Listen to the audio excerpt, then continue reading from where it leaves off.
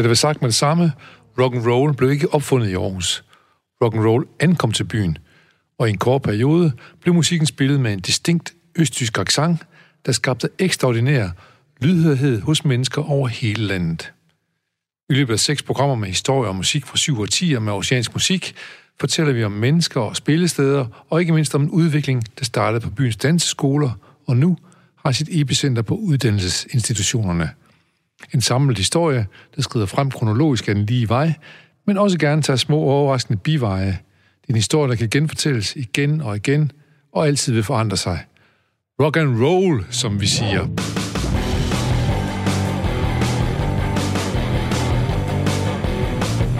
Mit navn er Jens Folmer Jebsen, og her i vores studie på den tidligere journalisthøjskole i den nordlige del af byen, der befinder sig foruden undertegnet også programmets arkivar, Jørgen Nielsen, der er en aktiv og særdeles rutineret musiker. Han har medforfattet og redigeret et digert værk, der hedder Aarhus Rock, brudstykker af en musikhistorie. Og så har vi Anders Nolde, et teknisk vidunder en slags, hvor han går lydoptagelser, og han er så også i øvrigt en herlig guitarist. Programmet er produceret for Radio 4 af Baseo med støtte af FO Aarhus. Nogen holder hverdagen. Her i programmet, der holder vi af radioen. Og radio, stille på din radio. Skru op, stille på din radio. Der er gang i din radio. Skru op for din radio. Stille, skru op for din radio. Velkommen til det 5. af 6 kapitler om dengang rocken kom til Aarhus. Velkommen til et afsnit om dengang Aarhus Rock flyttede ind i den store sky og gjorde verden mindre.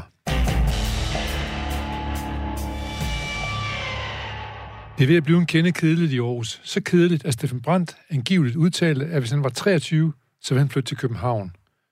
Magien er forsvundet, klubberne lukker, scenen skifter fra klubber til halvkoncerter, grønkoncerter og festivaler rundt omkring i landet.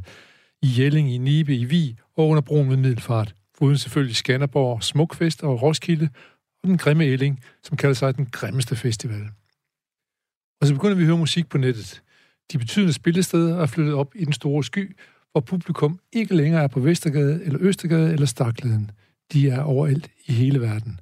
Musikerne har fået et nyt internationalt publikum, og det ligger fast, at det næste hit lige så godt kan komme fra et kælderværelse i anden verden, som det kan komme fra Aarhus eller New York. Steffen Brandt og hans kammerater stiftede i reaktion mod kedsommeligheden pladeselskabet Have Cigarer, og udgiver blandt andet albums med Mathias Grib og Tobias Trier, og også med deres største opdagelse Under byen, der gjorde det cool at være for Aarhus. De 2 veninder, Katrine Stockholm og Henriette Sennenvaldt, havde fremdyrket deres helt egen lyd. Og med helt egen lyd mener vi helt egen lyd. Den lever i øvrigt videre i Katrines nye band Islet of Dust og på Sennenvaldts soloudgivelser. Man kan ikke kalde det for middle of the road music, men man kan kalde det egen og værd at bemærke. Under byen, det er mig, der holder træerne sammen. Det er mig, der holder træerne sammen. Det er mit sind, der holder byen tåget. Det er mig, der flyder koldt på bunden af åen. Det er mig,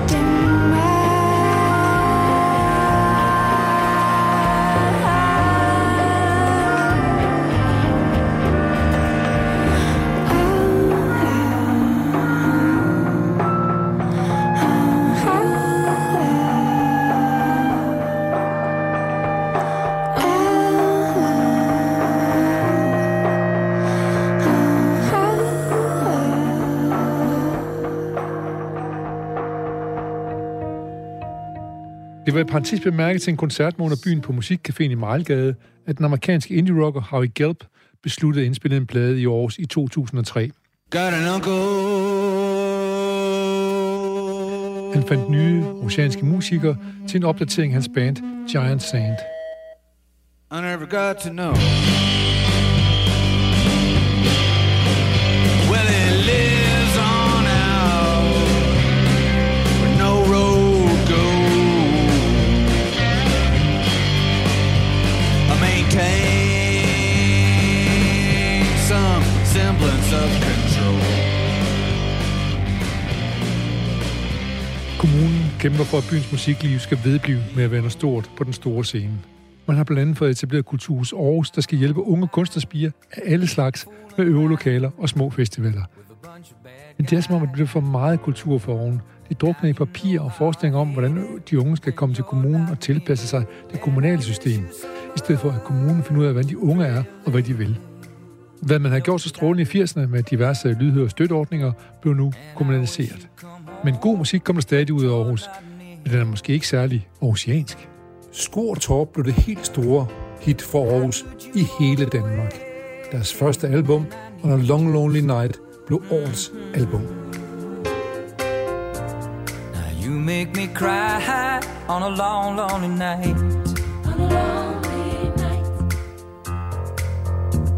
On a lonely night. I've been wondering how you could go. Just gone and left me, baby. You turned me on and then left me on my own. When the light of the day breaks through my window,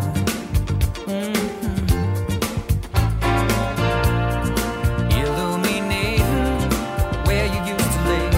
And I miss you so much, pretty lady. You know that I do. And I wish you'd come home, but you're not near.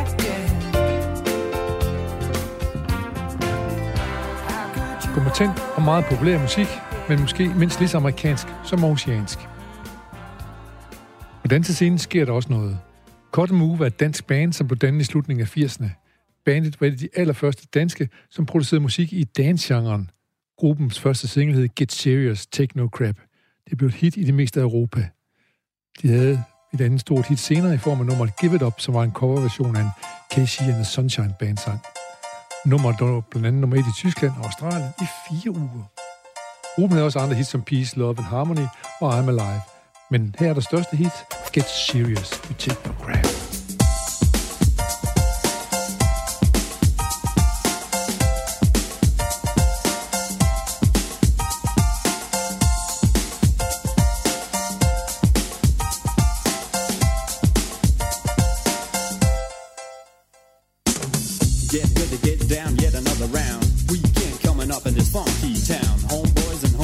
Shaking loose, some come to be seen, some come to drink juice, some get it, some get more than enough, some don't, you can tell because they always play tough. For a lady, 4 o'clock and cracked up, backed up against the wall, some get smacked up. But no matter what you do, you know the name of the game. Yo, we all came for the same.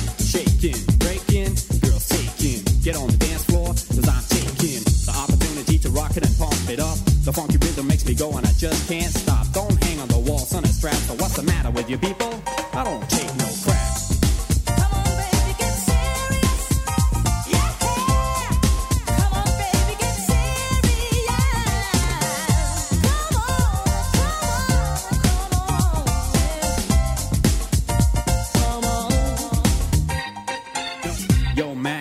I don't take no crap. Come on, baby, get serious. Yeah, come on, baby, get serious. Come on. Come on, baby, get serious.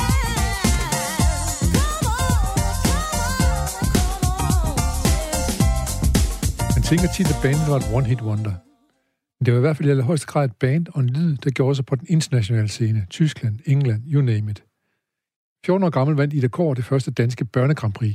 Siden sang hun kor for Gnags og Lis Sørensen og Helmi og Sanne Salmonsen. Men hun kunne også selv, og sammen med sine venner ude i verden. Hun var en del af bandet Sugar Rush Beat Company, der fik det nærmest ultimative kvalitetsstempel, da de medvirkede i verdens måske bedste musikprogram, Later with Jules Holland. Det var i 2008. I januar 2009 modtog Kår en pris for The Best-Selling Danish Artist Selling Music in Europe at the European Border Breakers Awards i Groningen. Så blev det vist ikke mere internationalt. Og så havde hun desuden et hit med Under the Sun, med gæstevokal af den jamaikanske sanger Shaggy. Kår udgav worldwide single What Goes Around Comes Around, og Tonight I'm Your DJ, featuring Fatman Scoop, og senere udgav hun med den britiske DJ-duo Bimbo Jones singlen See You Later. Aarhus, eller Bremen, eller Groningen, oceansk dansmusik breder sig over hele kloden og bliver efterhånden mere international end oceansk. Vi også her Camille Jones med Fête Legrand i hendes hit The Creeps.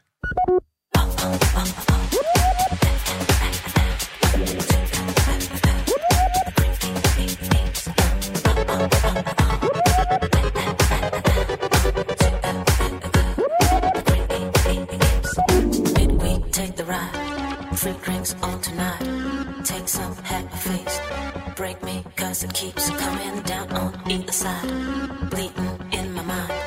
Waiting for the creeps to kill my last beliefs. So come on,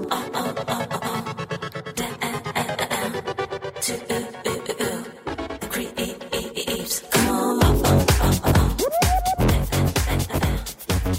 I denne periode, der var der alle de danseglæder med international lyd og udlængsel, og så var der lømlerne.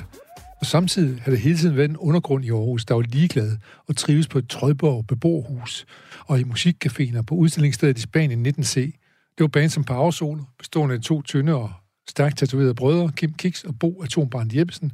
De opdyrkede også et publikum ud i den store verden. De kunne ikke tage sig af hverken institutioner eller medier. Det eneste, der betød noget for dem, det var deres fans.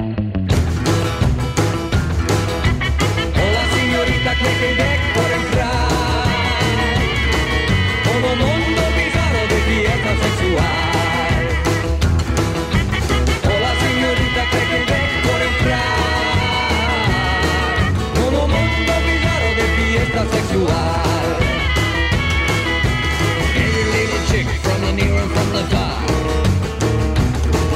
Have you heard of Juanito, el rhythmic porno style? He rides on his donkey, that's what he does the best. Parking all the chickens from the east to the west. Hola señorita, que te dejo entrar. Uno mundo bizarro de fiesta sexual. Hola señorita, que te dejo entrar. Uno mundo bizarro de fiesta sexual. Every little chick from the near and from the far. Sideløbende med alt her, så foregår der også en talentkonkurrence, Jørgen. Hvad er det for noget? Jamen, gennem 18 år, så kørte talentkonkurrencen. Vi har scenen her i musikken foran Musikhuset, og det var et samarbejde mellem den lokale presse og Musikhuset og flere andre aktører. Sjovt her faktisk. Nu hører vi Aarhus Stiftstidende gå ind og er medarrangør af rockkoncerter, og vi hørte i program 1, hvordan at de havde rockmusik, og mente, at det skulle simpelthen rock'n'roll var det værste, der var sket. Men altså for dem der er det jo en fantastisk chance for at få noget at skrive om, og en tilbagevendende begivenhed, som virkelig har fået opmærksomhed. Og scenen nede foran Musikhuset i Amfiteater, der var jo virkelig et tilløbsstykke. Og de sommerkoncerter var jo fantastisk velbesøgte. Og jeg ved det, for jeg var faktisk selv sammen med min ven Steve konferencier i et par år. Det var dig, der var hitvagn. Ja, det var det simpelthen nu. Ja, det husker jeg. I leopardprikkede bukser. Absolut. Sådan så vi ud dengang. Ja, og årenes vindere afspejler ligesom tidens strømninger.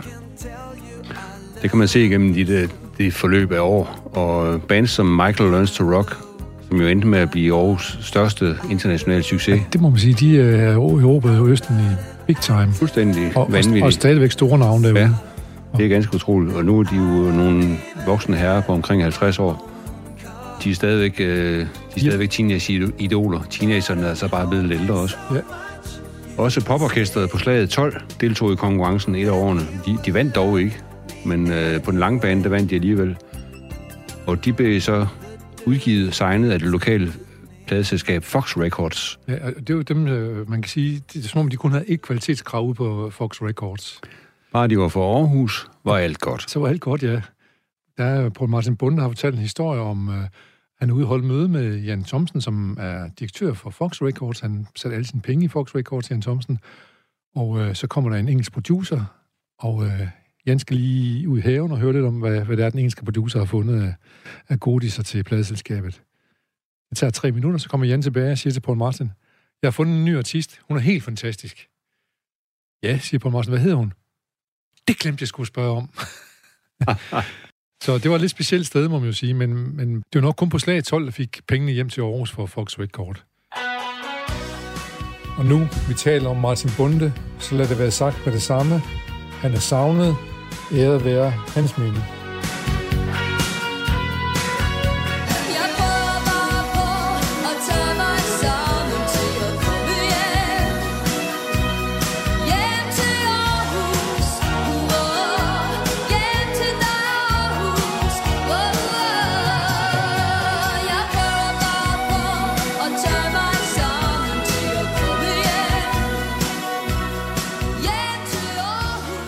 Deres første plader solgte guld, og dengang var det 50.000 eksemplarer.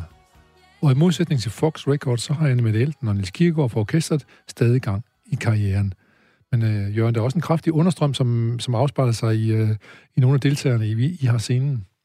Ja, igen var der jo en afspejling af tidsånden, og i 1984 var tidsånden faktisk til, at et heavy metal band, som kaldte sig Kim Six, kunne vinde med en kvindelig forsanger. Som kaldte sig Kim? Lige præcis. Hun havde, hendes ting, det var, hun havde en sølvøkse. Hun var drabelig. Hun var i virkeligheden uddannet arkitekt, men tog så også det her fantastiske outfit på scenen. Det er så også her, kan man tale om, måske som går helt tilbage til rock'n'roll-dagen, at det også er en form for forestilling. Jo, altså man klæder sig ud til lejligheden. Det var sådan et hint om, at Aarhus alligevel var andet end en popby. Og op fra kælderskakter og ud af garagerne buller der bands som Ex Mortem, Hatesphere, Ill Disposed. Og lokale metalbands tegner efterhånden kontrakter med udlandske labels og turnerer Europa tynd i deres vans. Og hvad hedder det så? Det hedder Fe Metal eller Røgenhegn. Aarhus Metal lever stadigvæk. Her kommer Hatesphere.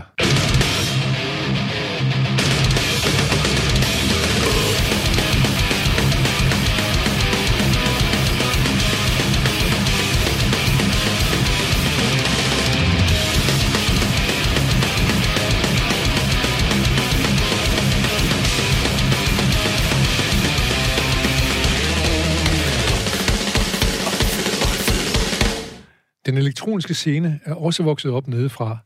Ud af lydkort, sequencer og sampler, den kunne høres på byens klubber som Soppen i Klostergade, med blandt andet DJ Kjeld Tolstrup, som desværre også er gået bort, men som vi også kan sige har fået en gadeopkald efter sig nede i Aarhus.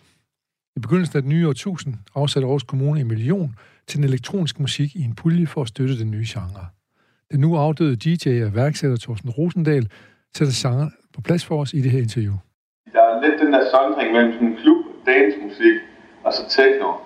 Altså techno dengang var meget hårdt, og mere sådan rave, altså ligesom Mayday og sådan noget, meget, meget hurtigt og hårdt, og røg og strop og sådan noget, mens den anden kultur, den der klubkultur, var sådan mere altså smart og champagne og kokain-agtigt, ikke? Hvor, altså ikke fordi stofferne ikke også lød ved techno-scenen, men det var sådan mere, det var nok lidt mere nørdet og sådan mørk i det. Det har hele tiden været den der, jeg kan sige, undergrunds, den beskidte, og så den forside og bagside af den her medalje hele tiden, som har haft det samme omdrejningspunkt, altså samme udgangspunkt, men de to sider er der bare til det der elektroniske dansemusik, så den pæne og den grimme. Ja. Hvem var Thorsten Rosendal, Jørgen? Jamen, Thorsten var på et tidspunkt for interviewet en del af organisationen OPP, som står for Other People's Properties. Det vil sige, at man rykker ind i en tom lagerhal med et PA og en pult og en DJ, og man har delt nogle løbesedler ud sådan, fra hånd til hånd, og så spiller man simpelthen indtil politiet lukker festen. Det såkaldt rave, og det er rigtig undergrund. Det lyder som undergrund, ja. Ja, det er ikke noget, der bliver annonceret i avisen i hvert fald. Ja. Og lige til sin død, desværre alt for tidligt, var Thorsten en efterspurgt DJ, ikke mindst i klubberne i Berlin, som er verdens hovedstad for elektronisk musik. Ja. Aarhus prøver at følge trop, og som sagt, så etablerede de tidligt en elektronmusikeruddannelse på konservatoriet, og der fulgte også penge til elektronmusiske projekter i byen.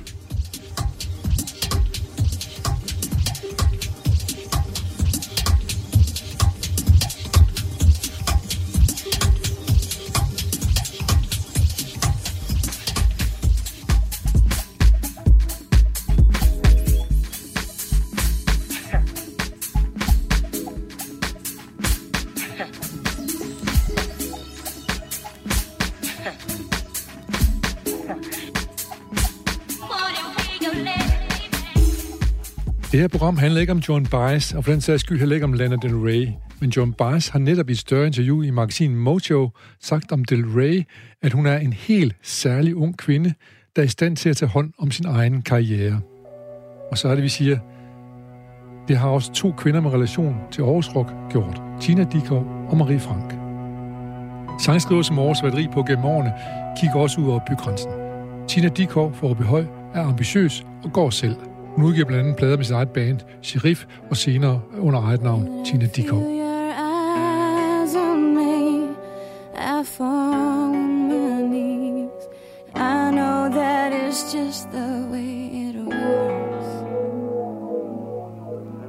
You're my mirror. Everything I do, I see through you. You're my mirror. Me in your eyes.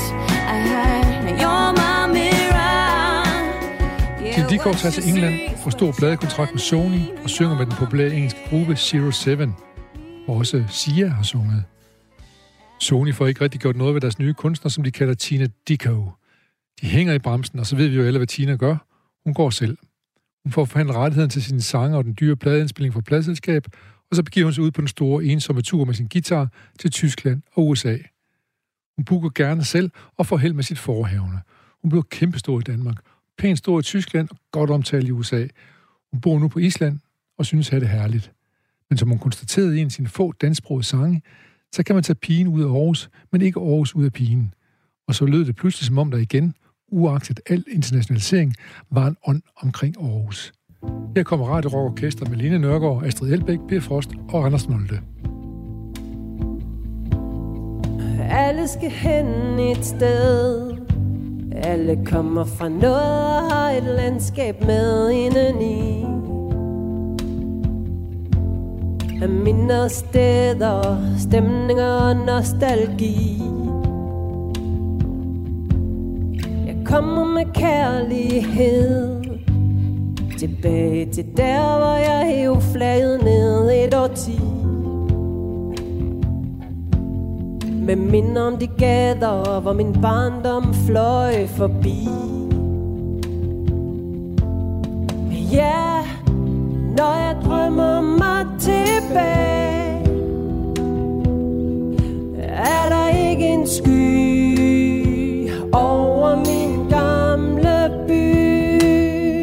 Du kan tage pigen ud af Aarhus med en drøm om at blive fri.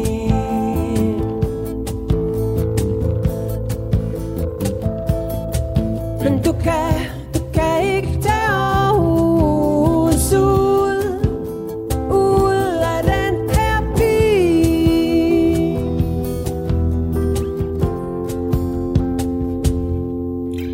Og hvad de så Aarhus har, hvad tog hun med, da hun tog væk derfra i bund og grund?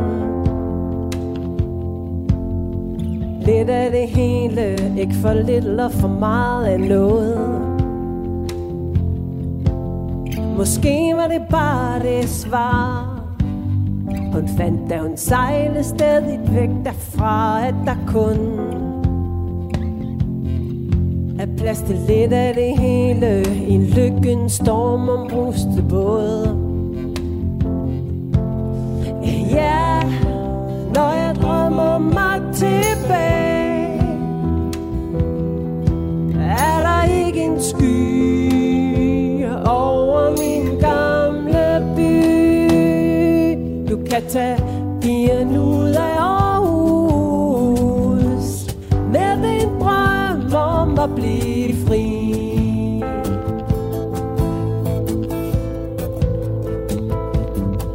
Men du kan ikke tage Aarhus ud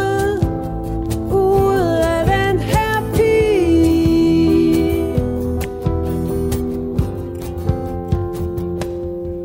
Lad hende rejse fra land til land og slå sig ned på en vulkan langt væk fra regnbuen.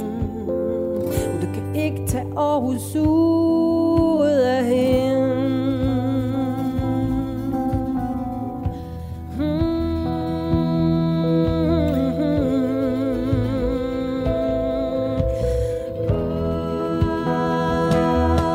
Du kan tage pigen ud af Aarhus med en drøm om at blive fri.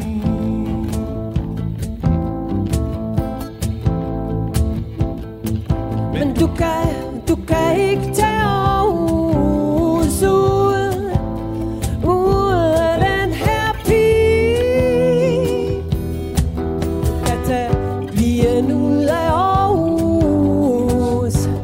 fuld af ung melankoli.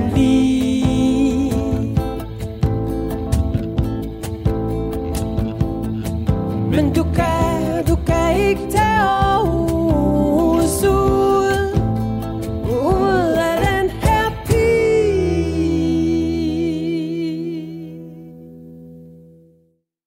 Lydfilen stammer fra Passeus radioarkiv. Og så var der Marie Frank, der fik et hit uventet for alle, ikke mindst hende selv. I can't breathe here anymore. It's been like that for a while. Each day further down I go, in deep, dark mile after mile.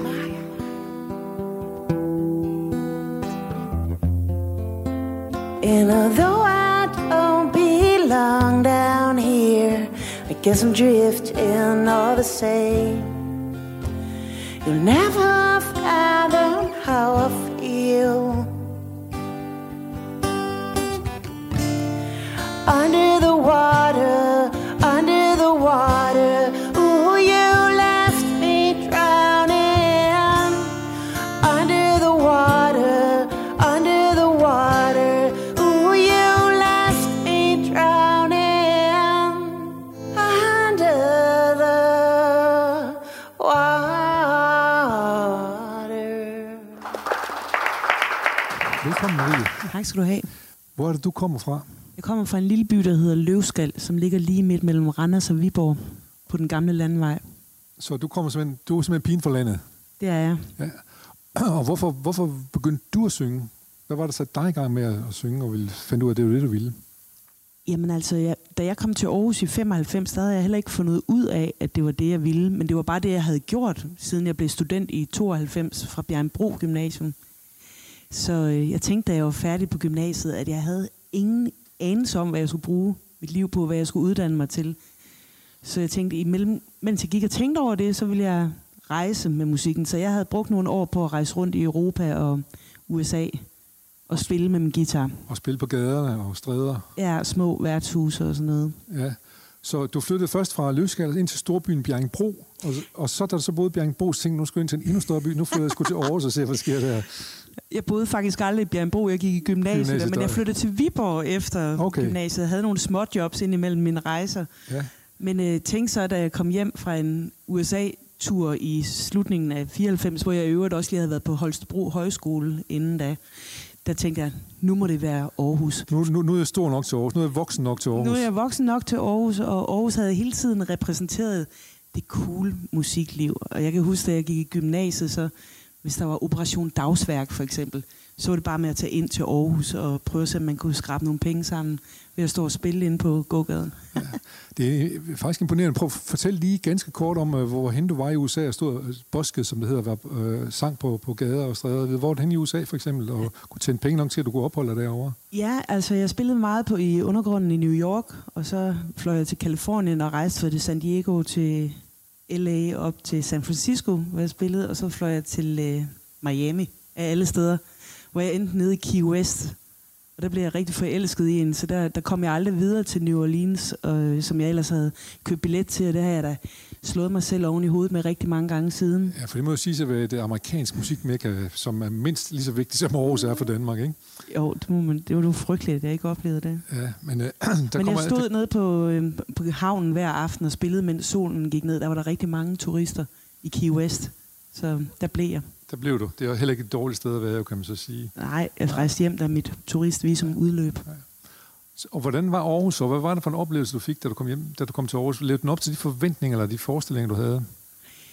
Jamen altså, jeg flyttede ned i Grønnegade og i bofællesskab dernede, og så tænkte jeg der glædede jeg mig sådan til at få gang i musikken, og så synes jeg ikke, der skete det helt store. Til gengæld begyndte jeg at spille med nogle drenge fra Randers, og de var ambitiøse. De syntes, vi skulle have pladekontrakt, og vi fik indspillet en demo, der blev sendt ud, og vi endte med en stor pladekontrakt i København på BMG.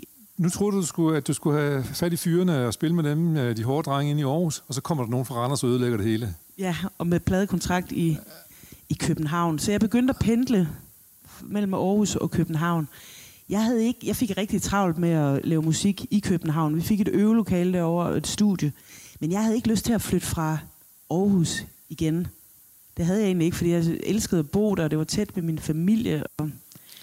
Så man kan sige, at du synes, det var rart at bo i Aarhus, men du var ikke primært på grund af musikrelationer og musikånden osv.? Jeg tror, da jeg flyttede hertil, der kendte jeg de folk fra under byen, og i det hele taget glædede jeg mig til at komme ind og høre nogle gode koncerter på huset og sådan nogle steder. Og det gjorde så det var meget det, der trak. Ja. Men på en måde blev det lidt upraktisk, det her med, at jeg lavede musik i Randers og i København, men boede i Aarhus. Men, hvad for nogle koncerter kan du huske på den tid? Altså blandt andet så var jeg meget... Da jeg gik på Holstebro Højskole i 94, der blev jeg kæmpestor fan af det band Giant Sand, som du startede med at fortælle om. Og min ven Tøre fra højskolen, han... Bassist. Tøre Lund. Ja, senere bassist i bandet. Ham og jeg, vi sad og øvede en masse af Giant Sands sange, og da de spillede på huset i Aarhus, der blaffede vi fra Holstebro til Aarhus for at komme ned og høre den. Så det var blandt andet sådan noget, jeg synes var vildt sejt. Og så står der indie band for USA og Arizona et eller andet sted, og opdager, at der står 2 folk i Aarhus til koncert, der kan synge med på omkvæden af deres sange, og måske endda mere end det. Vi var store fans, og vi havde terpet den. Da jeg mange år senere mødte Hav Gelb, der måtte jeg lære ham en af hans sange tilbage igen. Han havde helt glemt den. Han havde glemt den, ja.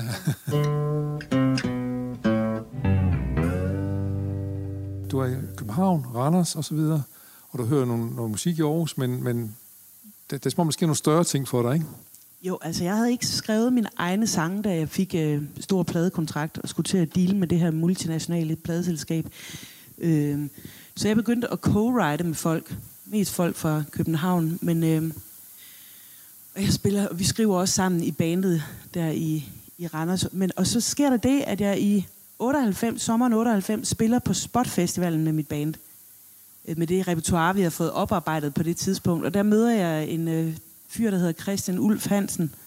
Han stikker mig sit visitkort bagefter og siger, at hvis han nogensinde kan hjælpe med noget. Og på det tidspunkt, der er jeg begyndt at synes, det er træls at have det der store selskab, der vil bestemme alt for meget. Fortæl lige om, hvad bestemte de, som du ikke brød om? Jamen, de var for eksempel... Var de lidt... De ville have mig som solist. De ville ikke rigtig have mit band der fra Randers. Og på det tidspunkt havde vi jo faktisk brugt et par år på at skrive sange sammen til det her debutalbum. Og jeg synes, jeg vil ikke have, at de skal bestemme den slags. Og jeg synes, det er svært at få feedback fra dem og sådan noget. Så jeg besluttede mig for, at jeg ville flytte til New York. Og så jeg ringer til Christian Ulf Hansen og og spørge, om han kender nogen derovre, der kan hjælpe.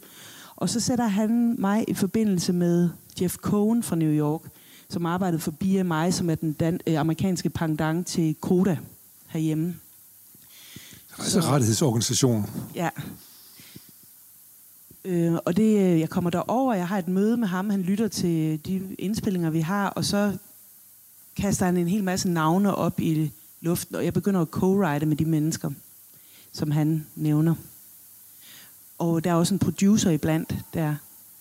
Og der ender simpelthen med, at mig og produceren Daniel Wise, vi får overbevist pladeselskabet om, at jeg skal indspille debutalbummet. Dit oprindelige pladeselskab i København. Ja. Som er internationalt selskab, ja. Ja. Jeg havde slet ikke nogen plan, da jeg kom til New York. Jeg havde ikke engang et sted at bo. Jeg ringer til en venindes kærestes forældre ude på Long Island, da jeg kommer. Så vi tager den ligesom derfra, og så har jeg det møde, og så er jeg ligesom i gang. Jeg tænker, at jeg vælger mig ind på en dramaskole også. Og så tænker jeg, at jeg vil forbedre sangene og skrive. De er jo på engelsk, så jeg vil forbedre teksterne og skrive med nogen, der var bedre end mig selv til engelsk. Så det er det, der sker i New York. Får du skrevet nogle fede sange så? Det gør jeg. Jeg får skrevet nogle rigtig fede sange derovre, og jeg møder særligt 2 sangskriver, der kommer til at tegne de næste år frem. Den ene, han hed Jesse Harris, og han var virkelig uheldig lige på det tidspunkt i hans liv, fordi han havde egentlig et band, som jeg var ret glad for, inden jeg kom til New York. Et band, der hed Once Blue. Men det var lige gået i opløsning på det tidspunkt. Og det var fordi, at han var holdt op med at være kærester med forsangeren for bandet. Og hvad kan man lære med det? Lad være at lave et orkester med din kæreste.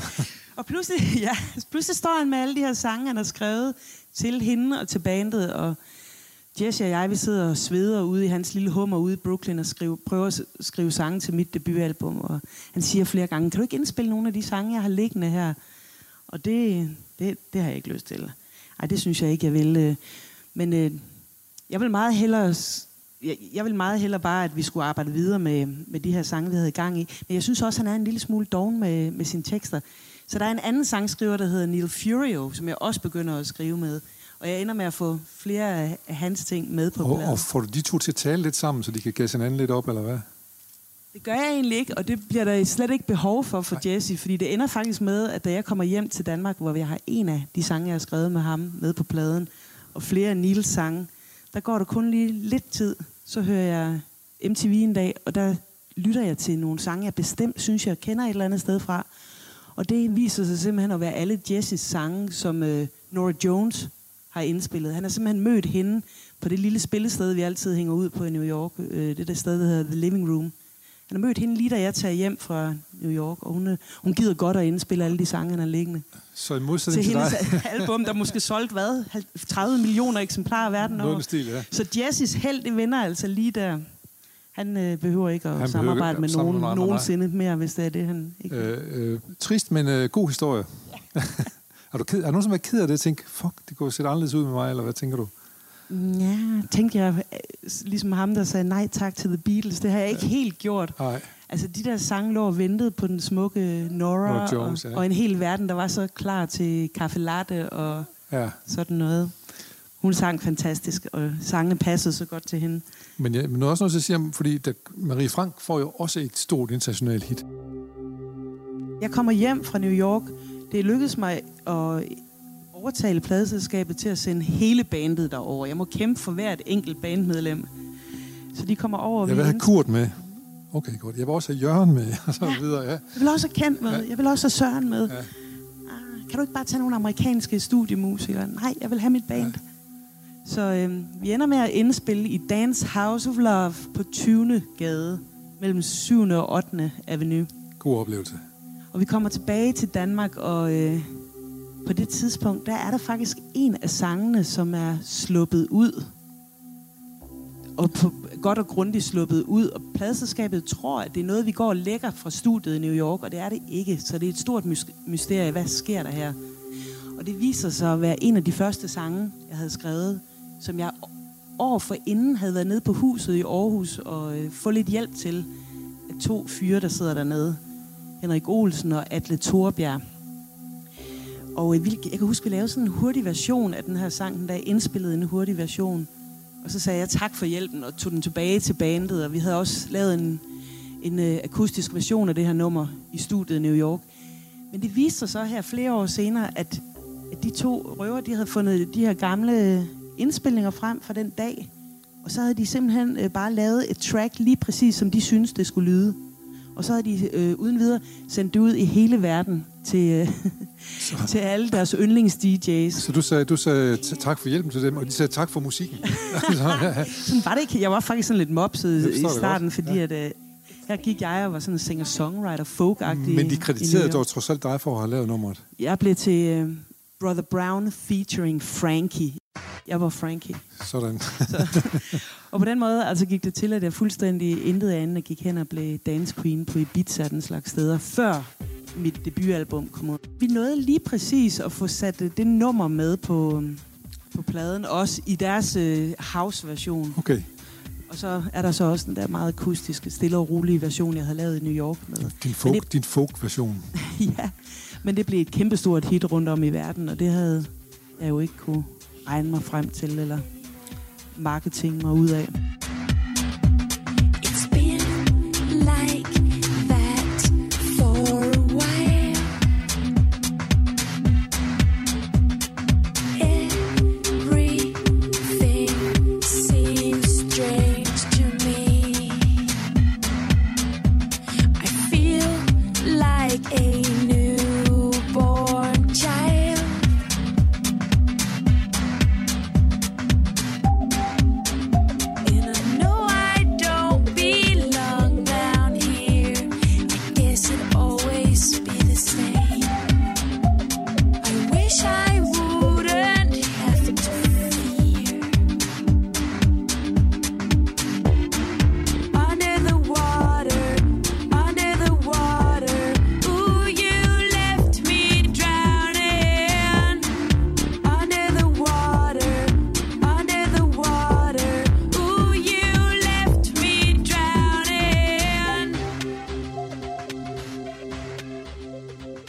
Du har fundet din egen vej igennem det der system, men nogle gange på den hårde måde, og nogle gange på den gode måde. Ja, det synes jeg. Ja. Men Aarhus, jeg fik utrolig travlt, da debutalbummet kom. Ja. Og Aarhus kom ligesom til at repræsentere en ro for mig. Jeg havde ikke lyst til at flytte. Der var virkelig travlt de næste år der. Og jeg boede tæt ved familien, når jeg var her i Aarhus, og der var skøn natur og hav og skov og sådan noget, som jeg elskede. Og så var det i øvrigt, at det skete, at jeg mødte Hav Gelb til en hemmelig koncert nede på Café Mozart, hvor han fortalte mig om det her album, han skulle til at indspille i sommeren, den samme sommer der. Og hvor han fandt ud af, at han måske godt kunne få nogle oceanske musikere med på det album. Ja, og han inviterede mig netop op og spille en sang i hans show den aften. Der var nogen, der præsenterede os for hinanden inden hans show, og så sagde han, vil du ikke komme op og spille en sang? Og så sagde jeg, okay, men så skal det næsten være den der, jeg kan huske tilbage fra højskolen, den der, du har skrevet, der hed Wonder. Og den kunne han slet ikke selv huske, og så var det lige, jeg måtte lære den til ham. Og så sagde han det der med, at han ville indspille en plade den sommer ude i Feedback-studiet. Man kan sige, resten er sådan en historie, fordi du og Anders, som du bor sammen med, I har haft et tæt forhold til Hav Gelb og Giant Sand siden en gang, ikke? Ja, og jeg måtte straks ringe til ham, Tøre, der havde lært mig. Ja, bassisten der, og sige, Tøre, jeg ved godt, du lige flyttede til København, men du bliver nødt til at flytte tilbage til Aarhus, fordi at Hav Gelb, han mangler en bassist til at indspille en plade. Og så flyttede Tøre tilbage til Aarhus og boede nede i vores kælderrum de næste mange år. Og kom med i Giant Sand sammen med Anders og Peter Dombanowski og rejste rundt i USA. Og bor i Tucson, Arizona nu, lige ved siden af hav. Den dag i dag.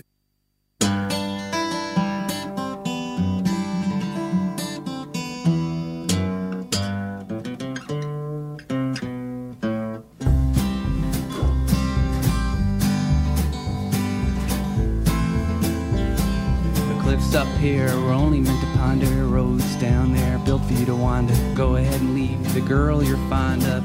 Bring them home, big old pile of wonder.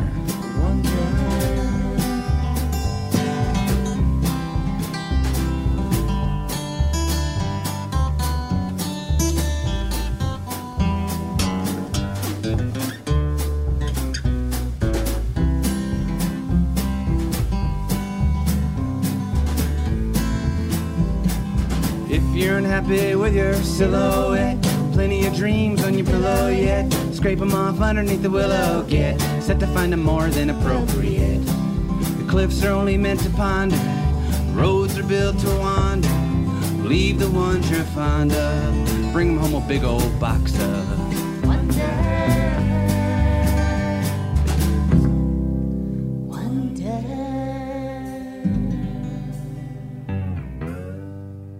Jeg blaffede altid mellem Aarhus og København, dengang jeg fik pladekontrakt. Og der kom jeg altså op og køre med formanden for Rosa, Gunnar Madsen. Jeg havde et demobånd med i min taske, og jeg spillede det for ham, og han sagde, at han synes, jeg skulle søge om at komme med til Spot Festival. Og det kom du så også. Og det kom jeg, og det var en kæmpe hjælp for mig på det tidspunkt at møde nogle andre branchefolk end dem fra pladeselskabet.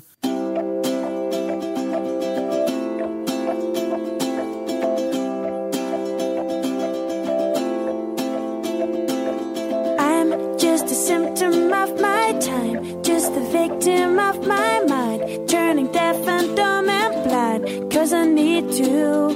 I'm inescapably obsessed with the thoughts I have repressed. How I look when I'm undressed to receive you. Why do you think your love could ever save me? Why? You don't know anything about me, baby, and it gets me down. Yes, it gets me down. Everybody's got it right but me somehow. And it gets me down, spins my head around. Life really should be easier by now.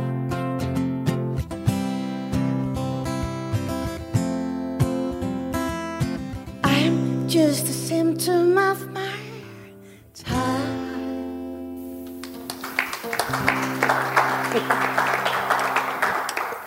Symptom of my time med Marie Frank. Marie, du gør Løvskjalds meget, meget stor ære, må man sige. Igen, tilfældene råder dit liv, fordi du opsøger held, kan man sige, ikke? Jo, altså jeg havde mulighed for at være helt fri i de der år, hvor jeg bare hele tiden håbede på, at jeg ville komme i tanker om et eller andet, jeg kunne studere. Ja. Jeg kan huske, min far mange gange sagde, men Søtte, skal du ikke snart i gang med en uddannelse? Og jeg var sådan, jo, men altså, jeg ved simpelthen ikke, hvad det skulle være. Og du kan godt se, far, i weekenden skal jeg ud og spille, og på onsdag skal jeg studie, og så skal jeg øve, og det kunne han også godt se. Og sådan gik årene simpelthen, og pludselig var det, at jeg fik den her kæmpe store pladekontrakt, som man jo skulle have på det tidspunkt. Ja. Jeg tror, vi fik pladekontrakt i 95, eller... Og jeg måtte i gang med selv at skrive sange, og det var faktisk noget af en udfordring for mig, fordi i de år, jeg havde rejst rundt som gademusikant, der havde jeg simpelthen bare sunget alle mine yndlingssange af alle mine yndlingskunstnere, og så forsøgt at lave mine egne versioner af de her sange. Men det var simpelthen en uddannelse, du har taget dig på gaderne der? Ja, det var i hvert fald en uddannelse med at fortælle en historie og få noget igennem mig som en anden skuespiller, altså ligesom få det igennem mit eget system, og så ligesom... Og lære, hvad man henvender sig til publikum. Ja. Og også lære om den store sangskat. Også det, og også at lære min egen ligesom indre persongalleri at kende. Ja. Og det synes jeg, de her sange var rigtig gode at træne, altså som en anden skuespiller trænede jeg den del af det op, men derfor var det også ekstra hårdt at pludselig skulle synge mit eget lommekrams, kan jeg huske, jeg synes. Stikker du samtidig stadigvæk tommelfingeren op og så håber på en eller anden bil, der holder ind, som har et eller andet rigtig godt tilbud til dig, som der sker med? Det sker faktisk indimellem, men altså i de år der, hvor jeg blaffede mellem Aarhus og København, der kom jeg også op og køre med Niels Christian Lang, som var studievært på P3 dengang. Og det har måske også gjort lidt. Han synes, han troede ikke på, at jeg havde fået sådan en pladekontrakt. Og jeg troede ikke på, at han var studievært på P3, at han var den Niels Christian Lang. Så det gjorde også noget, da der endelig kom sange, der kunne blive spillet i radioen. Han synes, det var en sjov historie. Så kan man jo roligt sige, at Landevejen var dit konservatorium. Det var det, ja. Jeg kunne ikke spille klaver, så jeg havde ikke mulighed for at komme ind på konservatoriet, selvom jeg havde haft lyst.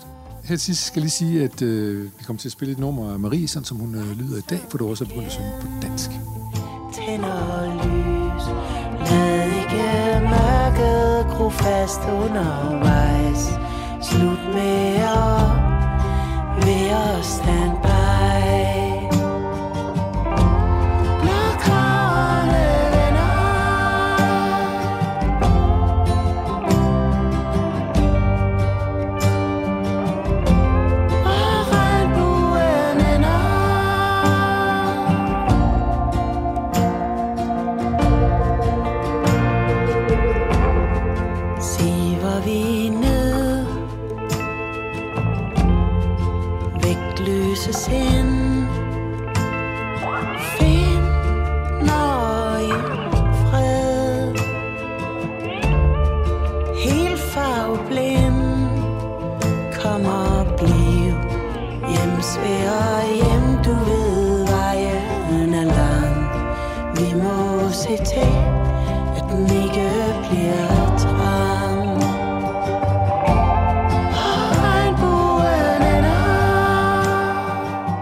På kontoret i Rosa, Dansk Rocksområde, får man en god idé. Musik skal eksporteres. De opdager, at man kan få penge af staten til at støtte musiklivet. Man starter en festival, den hedder Spot. Det skal man arbejde for en national og international styrkelse og udvikling af dansk musik. Det er kunstformidling, musikeksport og netværk. I 2020 så adskilles Spot-festivalen fra Rosa og blev til 2 selvstændige enheder. Og det sker med politiske ord i nærmest sådan Excel-agtig retorik. De nye retningslinjer for Kunstfonden betyder, at musikernes 4 genreorganisationer, Rosa, Jazz Danmark, Tempi og Snyk, nu skal organisere deres virke i tættere samarbejde og fælles opgavevaretagelse.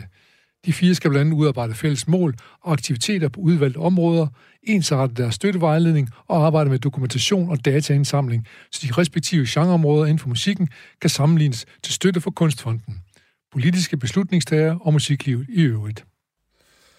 Puha ja, man kan blive helt træt, når nogen forsøger at formulere, hvordan man bedst indhegner kunst.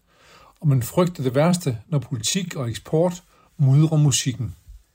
Heldigvis så ved vi, at ikke alle lader sig påvirke af Excel-arkslogistikken.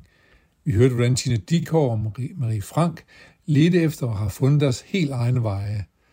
Der var også langt til den slemmeste institutionaliserede markedsføringsbalalaika, da de aarhusianske unge mænd, der drog vest på med Giant Sand og kom hjem som The Social Caucus, og blandt andet havde taget en af deres nye bekendtskaber from Out There med hjem. Mark Lanegan. Han var med til 2 vilde koncerter i Aarhus, på Atlas og i øst for Paradis. Take it away, guys. Will you put on that long white gown and burn like there's no more tomorrow? Will you walk with me underground and forgive all my sicknesses and my sorrows? Will you be shamed if I shake like I'm dying? When I fall to my knees and I'm crying, will you visit me where my body rests? Will you put on that long white dress?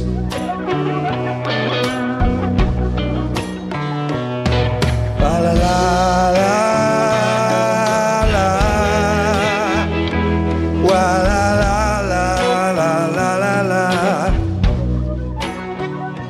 Programmet er produceret for Radio 4 af Paseo med støtte fra FO Aarhus. It could be soon we're better in the room so you can love me.